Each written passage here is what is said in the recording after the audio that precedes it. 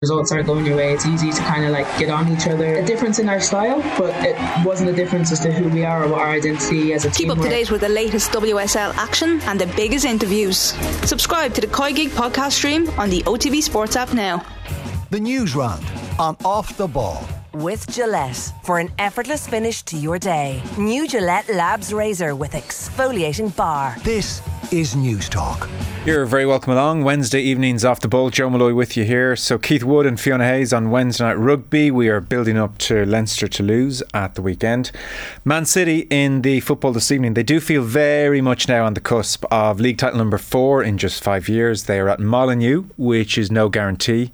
Dion Fanning with us across the football show between 9 and 10.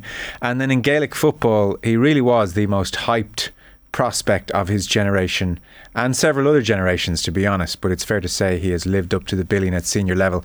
Just 17 championship appearances for David Clifford, and he's made his mark, I think it's fair to say. So he is with us on the show from 7:30. 53106, the text number. We're at Off the Ball on Twitter. Another prospect of prospects, Richie McCormack. Hello. Joe, you're too kind. Have you delivered at senior level? I think it's fair to say, Joe, all evidence suggests that 100% absolutely I have not. Dave McIntyre, prospect at minor level even, Dave? Oh, sorry, you've come into your own in the over 35s. That's the story with you. Well, I play on a team where the average age is well over 35, yes, but it's not an over 35s league. We're still chasing 19 and 20-year-olds around, which is it does an awful lot for your self-esteem, I can tell you. I feel like we should get the Off the Ball cameras out there for a series on you lads chasing the 19-year-olds. Look, you need to. You do what Mickey Hart and Tyrone did up, if that is the case, allegedly up in Healy Park a couple of years ago, and narrow the pitch as much as you possibly can. And come here, when you get frustrated, do you start lashing out? Well, if you could get close enough to them, you might do, but that doesn't happen very often. David Clifford, the boy wonder, Richie. I was at the 17 final when he scored the 4 goals, actually, and I thought, wow. Yeah. Now, he was towering over all around him, so he was a big minor. Now he's still a big enough senior, so you kind of wondered, well, how's he going to cope when he's up against similar sized players? He's doing okay, I think. He's hanging in there. Yeah, he is doing all right. He just kind of needs that one tiny little addition to his mantelpiece, which would be an All-Ireland medal. That's the kind of great debate, isn't it? Is a player great if they haven't won an All-Ireland medal, or if they haven't won, say if they've only won one league title, to use the kind of Liverpool analogy, if they've only won one league title in a long career, do they qualify as a great player? I'd suggest in Clifford's case, he's probably done enough that he already does qualify, and that argument is probably a bit reductionist, but reductive. But yeah, Jesus, a hell of a player, and has been consistently really now for a while. That's the thing. The level doesn't really dip off with Clifford, and that's the scary thing if you're a defender going up against him, is that you're probably his worst, you're going to get an 85% performance from him, and occasionally and very frequently it's often more than that. So he was an All-Ireland minor in 2016, won the All-Ireland winning minor 2016, All-Ireland winning minor 2017, where he scored the 4 goals against Derry, made his Kerry debut the following year, All-Star winner, Young Footballer of the Year, has won 2 more All-Star since, 17, as I said, championship games for Kerry, so that's pretty seamless, and he's going to join us around 7:30. He is, Dave, in that pretty rare category of GAA players whereby his name on the team sheet makes it a football match worth watching. I don't know what other names you want to throw into that bracket, but it's not an extensive bracket. He's very much in it, though. Oh, he is, and it's been that way no matter what level he's played at. He's in that Maurice Fitzgerald, Peter Canavan bracket, and potentially if he wins the silverware that we'd expect him to win with Kerry, he'll go down as one of the greats. I mean, 3 All-Stars in 4 senior seasons it's an unbelievable return against a Kerry team for a Kerry team that hasn't always delivered in that time. The only year he didn't get one was in 2020 when Kerry had won championship match and they were beaten in the rain, wind of the rain in Páirc Uí Chaoimh in 2020. But I just wonder, I don't think this will be the case. case, will his career go down a similar path to that of Maurice Fitz, where Maurice toiled in those years of the late 80s and early to mid 90s, where Kerry really could barely get out of Munster, let alone challenge for an All-Ireland title under a series of managers that replaced Mick O'Dwyer. And Maurice won his first All-Ireland in 97, and then when he won his second, it was in the year 2000, which was his penultimate season as a senior footballer. Kerry have been All-Irelandless for the 4 years that David Clifford has been with them at senior level. I don't think Maurice won one for the first 10 years of his senior career. So they have similar parallels. Maurice obviously still winning All-Star awards when Kerry weren't really challenging. Now, they are favourites this year, no question, and many expect him to win the All-Ireland this year. But his career has started out on a similar enough trajectory to that of Maurice. And to me, I'm of a vintage where I was able to watch Maurice's entire career, and he was one of the greatest of all time. Are you making them pretty firm favourites this year, though? I would have them as firm favourites. I do think there's going to be a sting in Dublin. I think Tyrone will gather momentum again. Mayo are always going to be thereabouts, and I'm hoping that there will be some semblance of a bolter, be it a Monaghan, be it a Galway. I worry from a Kerry point of view that they will emerge from Munster again untested. And that was the case when they ran into a really ravenous Tyrone last year. Now, Limerick going pretty well, and if there's anyone listening from Limerick, they may be bristling at the words that I'm using there, but that's up to them to prove us wrong in that Munster final. But there's a good chance that Kerry will get into the quarterfinals, and they won't really have had to face anything really difficult. And depending on if it could be a Mayo or Tyrone on the last 8, and you do probably need to be a little more battle hardened in that stage. Who else in the last 15 years was worth the admission fee alone? So we'll say Clifford. In Gaelic football. Yeah. I've always enjoyed watching Conor McManus. He was just such a master craftsman, and David Clifford's a little bit fortunate in that the game has opened up significantly more in his time in the Kerry shirt in the last 4 seasons, where Conor McManus had to toil with blanket defences and the likes of Neil McGee and the rest of that Donegal defence coming through Ulster, and yet he may have only been restricted to maybe 3 opportunities to shoot in a game, and he'd probably finish with 3 points from play and then another 6 or 7 from frees. So he was playing in a slightly different era. I know Conor is maybe in the twilight of his career now. Colin Cooper, obviously, James O'Donoghue, the real artist. I love watching Shane Walsh in Galway. 10 or 15 years, I don't know, does that quite extend back to Kieran MacDonald? He was the name I was thinking as well. Absolutely, Kieran MacDonald. Jamie Clark, you'd throw into that bracket maybe as well? Yeah, absolutely, yeah. Phenomenal. I mean, Michael Murphy probably is being done a disservice sometimes in these sorts of conversations because he hasn't quite got the flair and the charisma as a player that we've just mentioned, but I mean, Michael Murphy is just a colossus, and when you're watching him play that you're also watching one of the greatest of all time. Yeah, he is in more like a formidable player, maybe the best player in the country for a time, but he's not in that worth the admission fee alone vintage that I'm going for. But I do take the point. Somebody is texting to say McIntyre didn't fulfil his potential. He's won a Grand Slam, several All-Irelands, Champions Leagues. Nobody matches it in Irish sport. Commentators are part of the team as well, right? And Premier Leagues. You've done it all. Sure, I'll take that. What was your favourite ever event to commentate on? What's your match if you could relive it? Sexton drop goal. That was incredible. Obviously, that was unforgettable. I don't know. Whenever I am asked this question, for some reason I always end up reaching back to the 2011 Hiding Cup final, when Leinster were 26 down to Northampton. Oh, yeah. It was in the Millennium Stadium. The roof was closed. Northampton had demolished them. The Leinster scrum had crumbled. It was just the most extraordinary comeback. And as Irish fans tend to do, I mean, Leinster had got their hands on more than their fair share of tickets. The atmosphere in that second half was chilling at times. Hair standing on the back of the neck stuff. And I'll always remember that. That was a radio commentary. I was there for Off the Ball that day. I'll always remember that one. But yeah, doing the Grand Slam game for Virgin Media, Twickenham, the drop goal in Paris. I remember doing a Champions League semi-final at the Allianz Arena in Munich when Athletic Madrid and Bayern Munich were tearing lumps out of each other. That was an extraordinary experience. But if I was pushed on it, maybe that Heineken Cup final, 11 years ago now? God, 11 years ago. I was producing that day, yeah. That was a fun season, that Leinster winning season. Was that the year where you and Keith and Matt were at the Aviva for Claremont in December and it was Baltic? It could have been that year. I think that was the year. I do remember that being the coldest I've ever been at a game. Yeah. That was a fun for season. some reason, I think somebody had a thermometer up there with them, and they measured it. I don't know, is it called a thermometer when you're actually measuring the temperature, or is that just for if somebody's feeling a little under the weather? No.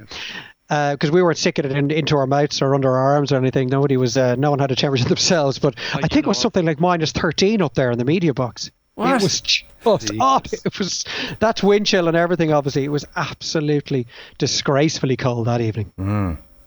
But this has really turned into a "this is your life." Just McIntyre's legendary status here. What was your favourite game, Dave? What's your favourite game? Please welcome your 5th class English teacher. Right, let's get things moving because there is a lot going on today. The news round is brought to you with Gillette Labs for an effortless finish to your day. We have David Clifford 7:30. We'll have Keith Wood and Fiona Hayes after 8 o'clock, and then Dion Fanning with us across the football show between 9 and 10, and I'm sure Mick and Arthur will be popping in across the evening as well. You're starting, Richie, with the football this evening, so come on Wolves is what the neutral out there is saying, or if you're Pep Guardiola, what everybody out there is saying. Yeah, Manchester City can re-establish a 3-point lead at the top of the Premier League table tonight. They're away to Wolves. Knowing a win will leave them needing just 4 more points from the remaining 2 games to clinch a 6th title in a decade. Kickoff at Molloy is at 8:15, so the team news is about 90 seconds away actually there. Elsewhere, the battle against the drop intensifies tonight. Leeds begin the night just inside the bottom 3, and they entertain a Chelsea team limbering up for Saturday's FA Cup final. With the team news from Ellen Road, here's Shane Pennington. Leeds boss Jesse March makes 4 changes then from the side beating 2-1 at Arsenal on Sunday. Liam Cooper, Rodrigo, Pascal Struijk and Lewis Bate all come in to start. They replace Luke Ayling, Junior Firpo, Matthias Klick and Joe Gelhardt. Whilst for Chelsea, Thomas Tuchel also makes 4 changes from the side that drew 2-0 with Wolves on Saturday, no doubt with Saturday's FA Cup final in mind. Andreas Christiansen, Jorginho, Trevor Chalobah and Mason Mount all come in to start. They replace Thiago Silva, Cesar Azpilicueta, Ruben Loftus-Cheek and Timo Werner. At Ellen Road, it's Leeds and Chelsea. The Man City team is just in. Wouldn't inspire much confidence over in Liverpool, so it's Cancelo right back, Fernandinho at centre half does catch the eye, Laporte alongside him, Zinchenko, then it's De Bruyne, Rodri, Bernardo Silva, and then it's Mahrez and Raheem Sterling either side of Gabriel Jesus. Dave, I don't know, there's just a slight sense with Liverpool at the moment, unlike City, of fatigue starting to set in. Like you look last night and it was Konate, Robertson, Thiago, Henderson, Mo Salah all out of the team. It's just seems to be a touch more pronounced amongst Liverpool at the moment. Yeah, we've heard that extraordinary stat that they are going to be one of those rare teams that have played every single potential game they could have played throughout each competition over the course of the season, and no matter what the depth of resources that you have, eventually it's going to take its toll. Every single game for them is win or bust, and that is very difficult to maintain momentum. I think once Manchester City got through last weekend, which they obviously did comfortably against Newcastle, that was the game with the biggest question mark because they were coming into it on the back of what had happened at the Bernabeu, and that was obviously a massive blow to them. But they managed to get through that, and from here on you would think City now with less on their minds, they don't have a cup final either like Liverpool, as well as the Champions League final to worry about. They can just focus thoroughly on each of these games remaining.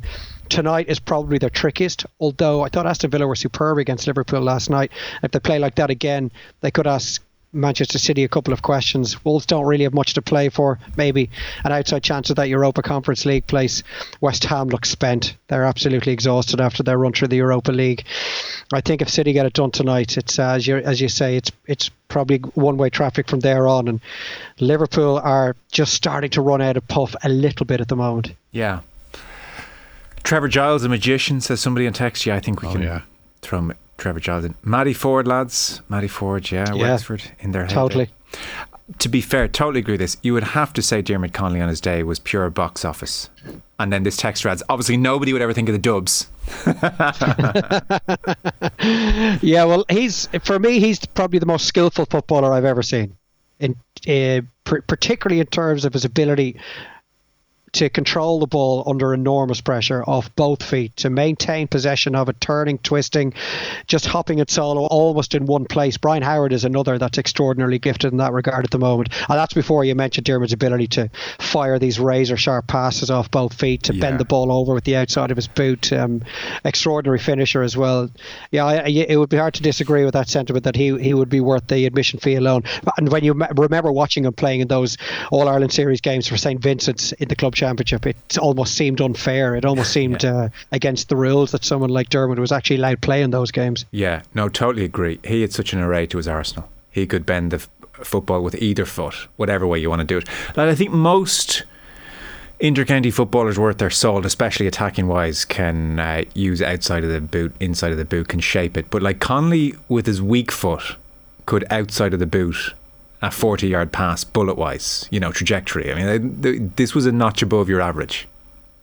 Yeah, and these greats, they're all two-footed. And Maurice Fitzgerald was the first guy I can remember that was really truly two-footed. Like, he could kick it free off both feet, which is just, I can barely even comprehend how much skill is required and how much ability for that. But Dermot Connolly used to, I felt at times, turn it on just to give the crowd something to ooh and ah over. He was it was extraordinary, the cleanliness of the strike of Dermot Connolly. Again, in the MacDonald mould. Kieran MacDonald with the outside of the boot. Oh. Just what a sight. Oh, honestly, he was the Zidane of that generation. They were playing similar times, the Adidas boots, the technique. There was just like, there's not enough flamboyant technique in GA. I've always felt that there's not enough of the McDonald's for whatever reason. Maybe we don't encourage it enough at a younger age. Maybe it'll come through more. I wonder, is it? Yeah, it's not like the last thing you want to be, or last thing they kind of call for is that kind of individualist.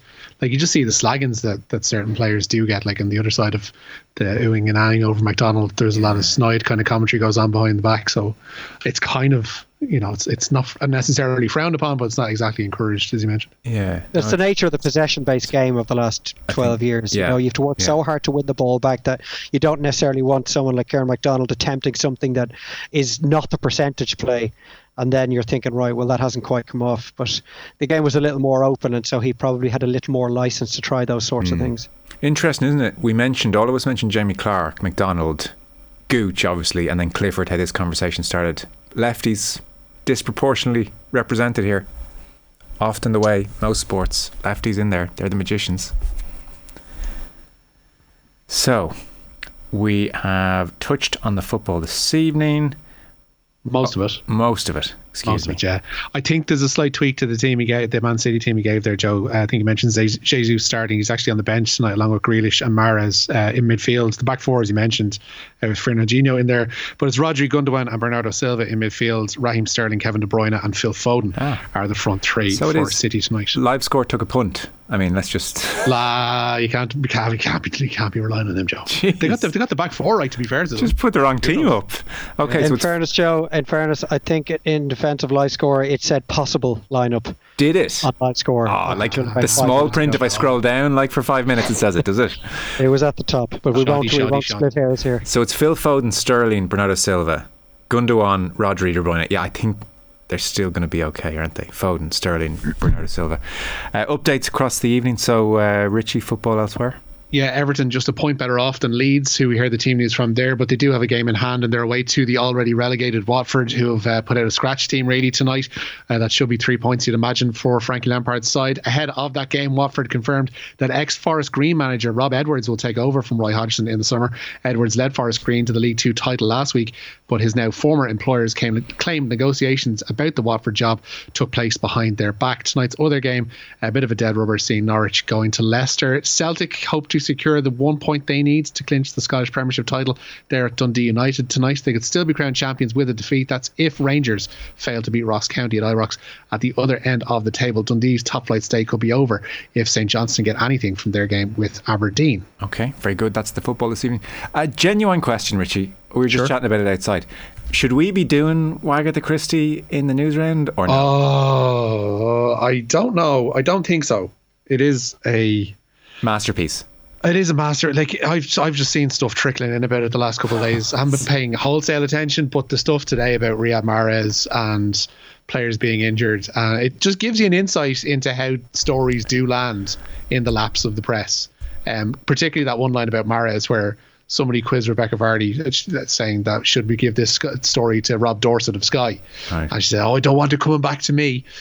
So she, if anything else, she has done a masterful job in eviscerating herself by staging this court case, because she's not coming out of it well. No, been a bad few days. Yeah, I don't know, should we be covering is the honest answer. I feel maybe we should as the week goes on. I don't know. Anyway, we'll come back. Dave, are you all over this? It needs its own sting. I've never cared about anything less. I would genuinely recommend you read through it. It is hilarious. We're dealing with a very specific type of individual here. There's just too much else going on in the world. Well, Dave, what's your favourite trial? Johnny Depp, Amber Heard, or Agatha Christie? Well, that's a whole different kettle of fish. So we have news then. Limerick. Yeah, a Limerick hurler was arrested in the early hours of Monday morning following an incident involving, it seems, a Tipperary player. The alleged incident took place at a Limerick city centre establishment in the early hours of the morning. Limerick had only beaten Tip in the Munster Championship on Sunday afternoon. Limerick confirmed late last night that they're dealing with a breach of team protocols, adding that the matter is being dealt with by management. The player in question was released by police and a file is being prepared for the DPP. Okay. Mack Hansen. Yeah, he's sticking around. Mack Hansen signing a contract extension with Connacht today. The Ireland winger's current deal was due to expire next summer, but he signed a 2-year extension to remain at the sports ground until 2025 at the earliest. Andy Friend called the news a show of faith in Connacht's progress, while Hansen described his new deal as a no-brainer. The Aussie-born player an instant hit upon his arrival from the Brumbies, scoring 6 tries and in 14 games and earning a speedy Ireland call-up. Hansen among the nominees for Players Player of the Year as well today. He's been shortlisted along with the Leinster trio Caelan Doris, Josh van der Flaer and Hugo Keenan. Linda Jugang, Eve Higgins and Sam Monaghan are shortlisted for the Women's Players Player of the Year. Winners will be revealed at a ceremony next Wednesday. Yeah, hotly contested in both categories. So Mack Hansen, Caelan Doris, Josh van der Flaer, Hugo Keenan. Oof. Dave? Yeah, probably of the season so far, I would say Van der Flaer. He's turned himself into a truly world-class 7, and one thing that has happened in the last 14 months is he started to add tries to his game. He cannot stop scoring at the moment for club or country, so if I was pushed on it, the others have all had stellar seasons. Mack Hansen has turned himself into a cult figure in Connacht in such a short space of time, and I'm delighted he's opted to stay with them and extend his deal. But yeah, probably Van der Flaer if pushed. Yeah. Linda Jugang's been amazing for Ireland, and then Sam Monaghan as well, and Eve Higgins obviously no slouch either, so yeah, hotly contested in both categories. So that's the rugby. We have Keith Wood and Fiona Hayes on the way after 8. Boxing. Yeah, a largely positive day for Irish fighters at the Women's World Championships in Istanbul. Most recently, Belfast flyweight Carly McNall put in a dominant display to beat Burundi's Ornella Havyarimana by unanimous decision. Michaela Walsh and Amy Broadhurst both advanced to the last 16 of their respective divisions as well. Walsh beat American featherweight Amelia Moore by unanimous decision, and Dundalk middleweight Broadhurst had a unanimous decision win of her own over Croatia's Sarah Beram, but there was disappointment for Olympian Aoife O'Rourke, who lost her middleweight first round match by split decision to another American, this time Naomi Graham. Okay, fellas, very good. Richie McCormack, thank you. Nice lads. Dave McIntyre, pleasure as ever, thanks. Enjoyed it, Joe. Thanks, boys. Your chance to win big. News Talk's cash machine. So Ben Redmond in Wexford, he answered the call today, became the 100th cash machine winner so far this year. If you want to be winner 101, then you'll need to know the new amount, which is €12,324.41. All you have to do is text the word play to 57599. Get your entry in by 3 o'clock tomorrow, and then across the Go Loud network of stations, Barry Dunn will make the call. If your phone rings, answer within 5 rings and give him the exact amount in euro and cents. The amount again, €12,324.41. Over 18s only, text costs €2.50 plus your standard message rate to play. You are playing across the Go Loud network of stations. Terms and conditions on newstalk.com. We have David Clifford next.